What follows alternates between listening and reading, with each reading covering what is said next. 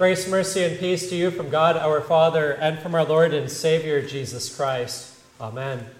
Today's readings teach us about prayer. God invites us to pray and He promises to hear us.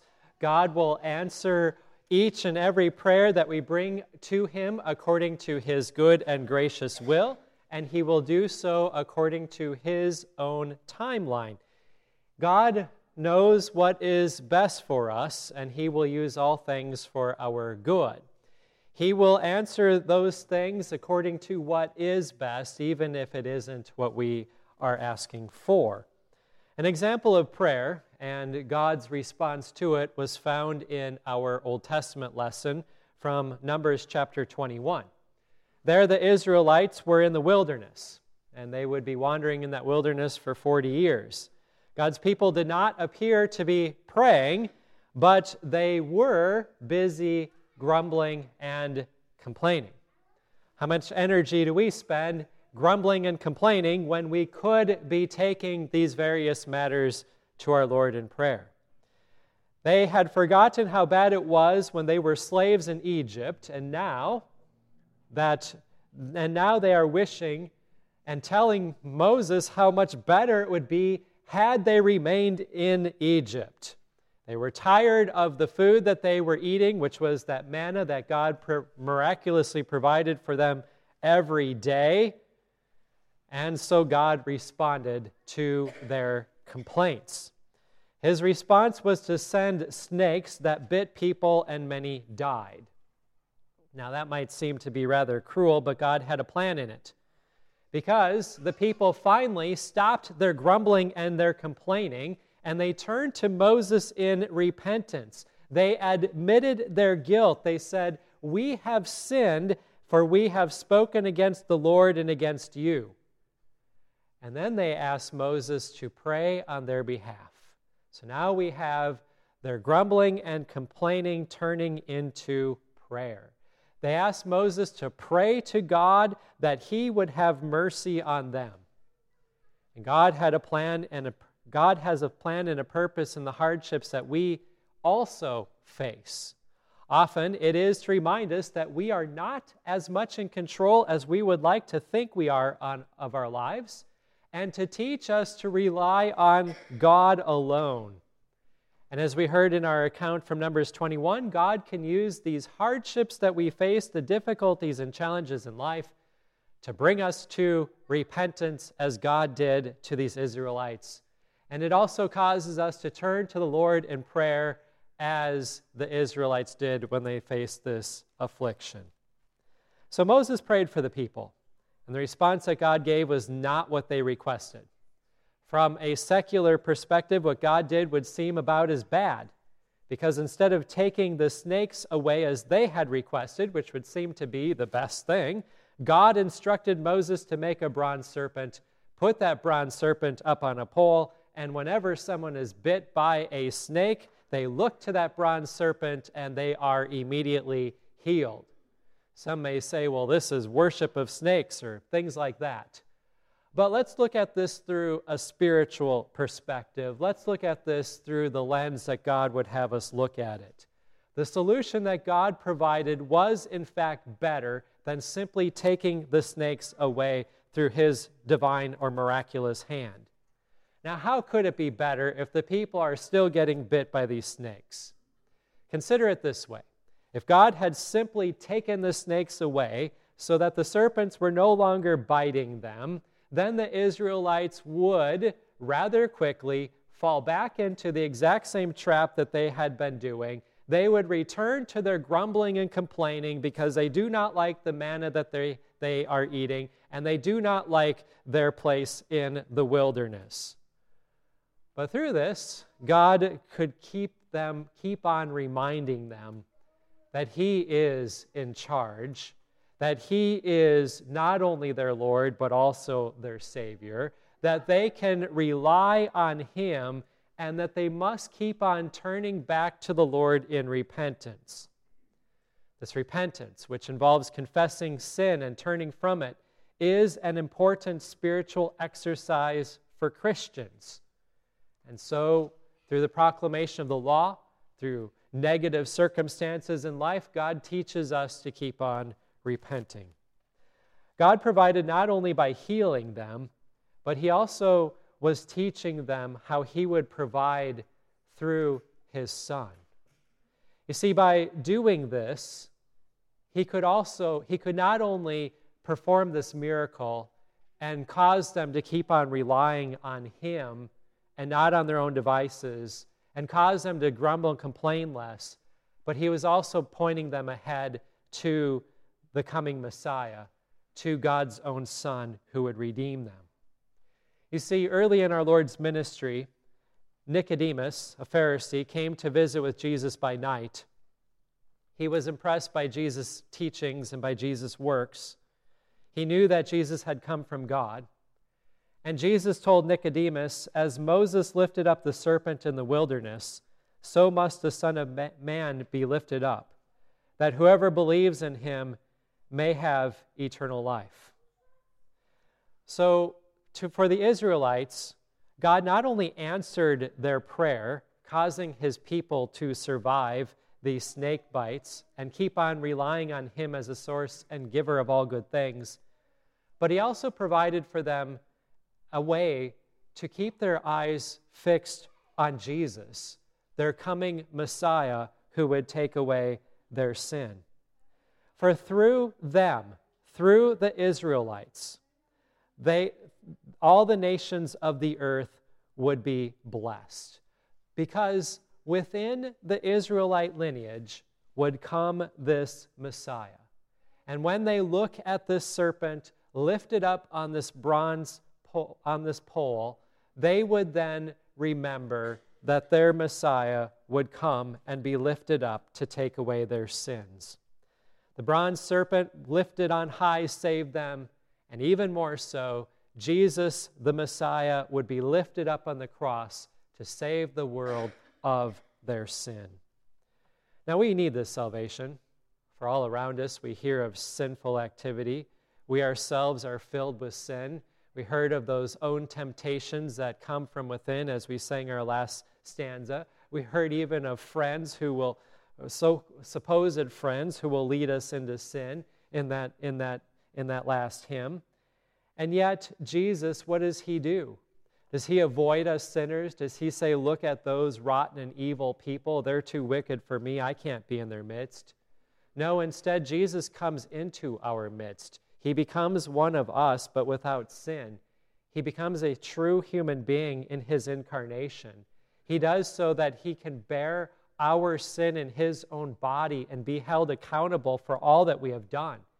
He does this so that he can go to the cross and shed his innocent blood on our behalf as the payment that is required for us to be reconciled to God, our Father in heaven.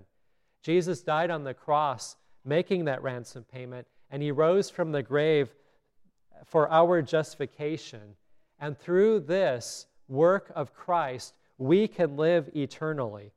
We can live. We look to him and live.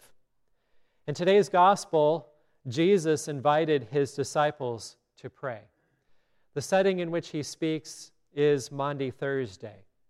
The words of our gospel are the end of his multi-chapter discourse that is recorded in the Gospel of John, John 13 through 16.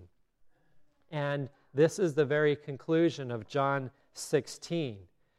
They probably had left the upper room by this point, because earlier in John, Jesus said, "Arise, let us go from here." But it's not certain if Jesus kept on preaching to his disciples in the upper room, or if this is part of a speech that he may have been given as they were on their way out to the Mount of Olives. But in either case, Jesus is speaking to his disciples. It is not long before Jesus goes into Gethsemane to pray, and it is not long before Judas arrives with the chief priests and elders of the people with lanterns and torches and weapons, about to betray Jesus with a kiss and arrest him so that he can be crucified. And so what does Jesus do? He teaches his disciples to pray. Then in John 17, Jesus prays. He prays his high priestly prayer. And then Jesus also prays in the Garden of Gethsemane. So he leads by example when he prays. And he also says that when you pray, pray to the Father in Jesus' name. When Jesus teaches his disciples to pray, he says that the Father will give you what you ask him, that your joy may be full. And this gets us to a key aspect of what prayer is, or what we do in our prayer, that we pray in Jesus' name. Now, this does not mean that we must end every prayer with, in Jesus' name we pray, Amen. It is certainly fine to add that to our various petitions. Or, of course, the way the collects do it, through Jesus Christ our Lord, who lives and reigns with you in the Holy Spirit, one God, now and forever. Amen. It is perfectly fine to end our prayers in ways like that. But to pray in Jesus' name isn't simply to say in Jesus' name or through Jesus. Instead, it is to pray in faith. Because the only way we have access to our Father is through faith in Jesus Christ. Jesus, when he was with his disciples in the upper room, he said to the disciples that the only way you can have access to your Father is through him. He said, I am the way, the truth, and the life. No one comes to the Father except through me. So when we pray in faith, we are praying to our triune God, believing in him and trusting that he will hear our prayers. We have complete confidence that he hears us, and we trust that he will answer our prayers in accordance to his good and gracious will, not simply in accordance with whatever demands we want to levy against him. Now, we may wonder what we should be praying for. The primary guide that we have for what to pray for is the Lord's Prayer. We may simply pray the Lord's Prayer, and then we can also pray about the various things that we are praying for in the Lord's Prayer. In fact, every petition except for the fourth petition, give us this day our daily bread, addresses spiritual needs, needs of the church, needs of our soul, needs for Christians, specific to Christians. Only the fourth petition addresses the bodily needs, which is give us this day our daily bread. And there we are praying that God would provide for us, that he would provide for our bodily needs, which includes giving us families, food, and the like. Our prayers are often made after we read our problems or see the problems around us. So when we hear of something bad, that's usually when we finally then turn to the Lord in prayer. For Martin Luther, though, it's kind of interesting. When he writes about prayer, he understands prayer to come about by reading God's Word. So we tend to be driven to prayer when we read the world or we read the ailments that we're facing. But Luther, he's driven to prayer as he read the Word. In fact, Luther once said, I have so much to do that if I didn't spend at least 3 hours a day in prayer, I would never get it all done. Now, according to our reason, we would simply disagree with him. How could I get everything done that I need to do if I spent 3 hours every day in prayer when I can't even get done what I need to get done on a daily basis as it is? We may reason. Well, there's two things to consider here. By praying, Luther was commending his life and his daily work to the Lord. To him, prayer came about, so Luther was also saying that he is not pretending to be in charge. So he's commending things to the Lord. He's showing he's not in charge. Also, Luther understood prayer to be different than what we understand it today. As I already mentioned, Martin Luther understood prayer to be a way. Prayer came about not by reading our problems, but by reading the Word of God. Okay? So those 3 hours that Luther is referencing would not have simply been speaking to God the entire time, but it would have included God speaking to him by his study of the Scriptures. So as he reads, as he studies the Scriptures, then he finds many things to begin praying about. When we read the Bible, we often look at it as simply information. But for him, as he read the Scriptures, he found many reasons to pray. We can use our epistle lesson as a great example for this. When we read our epistle from James chapter 1, we can see that there's much to pray about, that we would be doers of the word, that we would bridle our tongues, that we would visit orphans and widows and keep ourselves unstained from the world, that we would know the word of God so that we can have a pure and undefiled religion. Now, given that we do not know what to pray for as we ought, God gives us many prayers to pray. The main prayer book in the Bible is the Psalter, the 150 Psalms that Christians have been praying for thousands of years. In fact, in the bulletin, there was an extra page, so I copied out of the Lutheran hymnal a list of Psalms to pray according to their importance. So what's the main point of the psalm? They're all divided up. You can find that toward the end of your bulletin. In addition to the Psalms, there are many more prayers found throughout the Bible. And there are many fine prayer books that are available, some of which even teach us how to pray the Psalms. One is called Praying the Psalms with Luther, and he shows us how we can see the catechism in many of the Psalms and how we can see Christ in the Psalms. It is a very fine book. And while there are a few good prayer books published by others, I must say that I highly recommend the ones published by our own publishing house, Concordia Publishing House, over and above most of what else is out there. Anyway, when we pray, we may pray to any person of the Holy Trinity, God the Father, God the Son, God the Holy Spirit. And when we pray, we do not pray to those who have died, we do not pray to the saints, and we do not pray to the angels. For only God is omniscient, and only God has promised to hear us, and He alone answers us. We end our prayers with Amen, which is an interesting Hebrew word. Amen sometimes means truly, it means sometimes verily, but the word is usually left untranslated. So in the Hebrew, we have that word Amen. And then in Greek, we have that word Amen, and it is found only 30 times in the Old Testament. In the English, Amen in the New Testament is found 56 times, but never found in the Gospels. So they're all only found in the epistles. In the original Greek, that word amen, which again is a Hebrew word, but it made its way into the Greek, that occurs 129 times in the New Testament. But in our English, we only see it 56 times. And most of the times it's found is actually found in the Gospels, even though our English doesn't have that word. Why? Because often when the Hebrew word amen is found in the Greek New Testament, it often means verily or truly. And in fact, Jesus says that word twice in our gospel reading today. In John chapter 16, verse 23, Jesus said, "Truly, truly, I say to you, whatever you ask the Father in my name, He will give it to you." Those words, truly, truly, you may remember the King James, "Verily, verily, I say unto thee." And now in the ESV, it's truly, truly. Some translations do a poor job. They say, "I tell you the truth." But it would have been best had the English translations just left the word alone. Amen, amen, I say to you, whatever you ask the Father in my name, He will give it to you.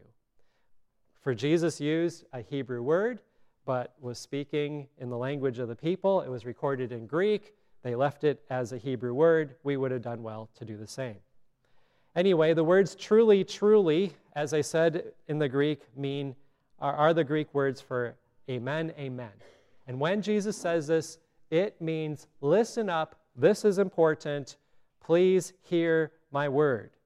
And when Jesus said these words in our gospel, this is the seventh and the final time that Jesus says amen, amen on the evening of Maundy Thursday when He is with His disciples, preparing them for His upcoming crucifixion and preparing them to serve as His witnesses as they will go out and preach the word to the ends of the earth, beginning in Jerusalem on Pentecost. As Christians, you are encouraged to pray several times a day. You are a child of God. God loves hearing your prayers. So good times to pray are when you rise up. If you don't know what to pray, you can pray a psalm, as I do every morning. You could also pray the Luther's morning prayer, as it's printed every week in your bulletin on the inside back cover. You are also encouraged to pray when you eat, before your meals. You may pray at the end, giving thanks. And you are encouraged to pray at the end of the day as well. You can pray the Lord's Prayer. You can pray Luther's evening prayer. You can pray whatever Portals of Prayer gives for you to pray. There are many different prayer books out there that you can use to turn to the Lord in prayer. And you are encouraged to pray with members of your household, whether it's by reading prayers or the Psalms, by speaking memorized prayers, or by praying from the heart. And you may pray, and you also are praying when you gather in the divine service. Have you noticed that much of the liturgy is actually a prayer? Many hymns, too, are prayers. Some of our hymns we're speaking to ourselves. Some of them we're speaking to God. Some of them are simply a confession of the faith. But yes, many of the hymns are prayers. Even if you feel that you could know more doctrine and theology than your pastor, and therefore you do not get anything out of coming to church that is more head knowledge, what do you do when you go to church? It's not just to get that head knowledge, but you pray. You turn to the Lord in prayer. That is one of the primary purposes. Jesus describes the church as a house of prayer. So when you come and gather in God's house, you are praying. You are praying for yourself. You are praying for others. You are praying with your brothers and sisters in Christ. And we have many blessings as we engage in this time of prayer. In closing, I'd like to read to you a little bit of what Luther said on prayer when he preached one time on today's gospel. Luther said, "I have no doubt that by our prayers, various evil practices on the part of our adversaries have been thwarted. And if today still some good is to occur and evil be undone, it must be done through prayer. Therefore, do not make light of prayer, even though you might think that you are not fit or worthy to pray. Were that the case, no one would be in position to pray. May each Christian say to himself, since prayer is so pleasing to God and so highly essential and beneficial for me and for the church, I shall attend church and pray as fervently as in me lies. For I am confident that prayer is not, nor can ever be, in vain." So my dear friends, keep on praying, for God loves you. He hears every word that you think and pray or think and say, and you receive nothing but blessings by spending time in prayer. Amen. The peace of God, which passes all understanding, keep your hearts and your minds in Christ Jesus to life everlasting. Amen.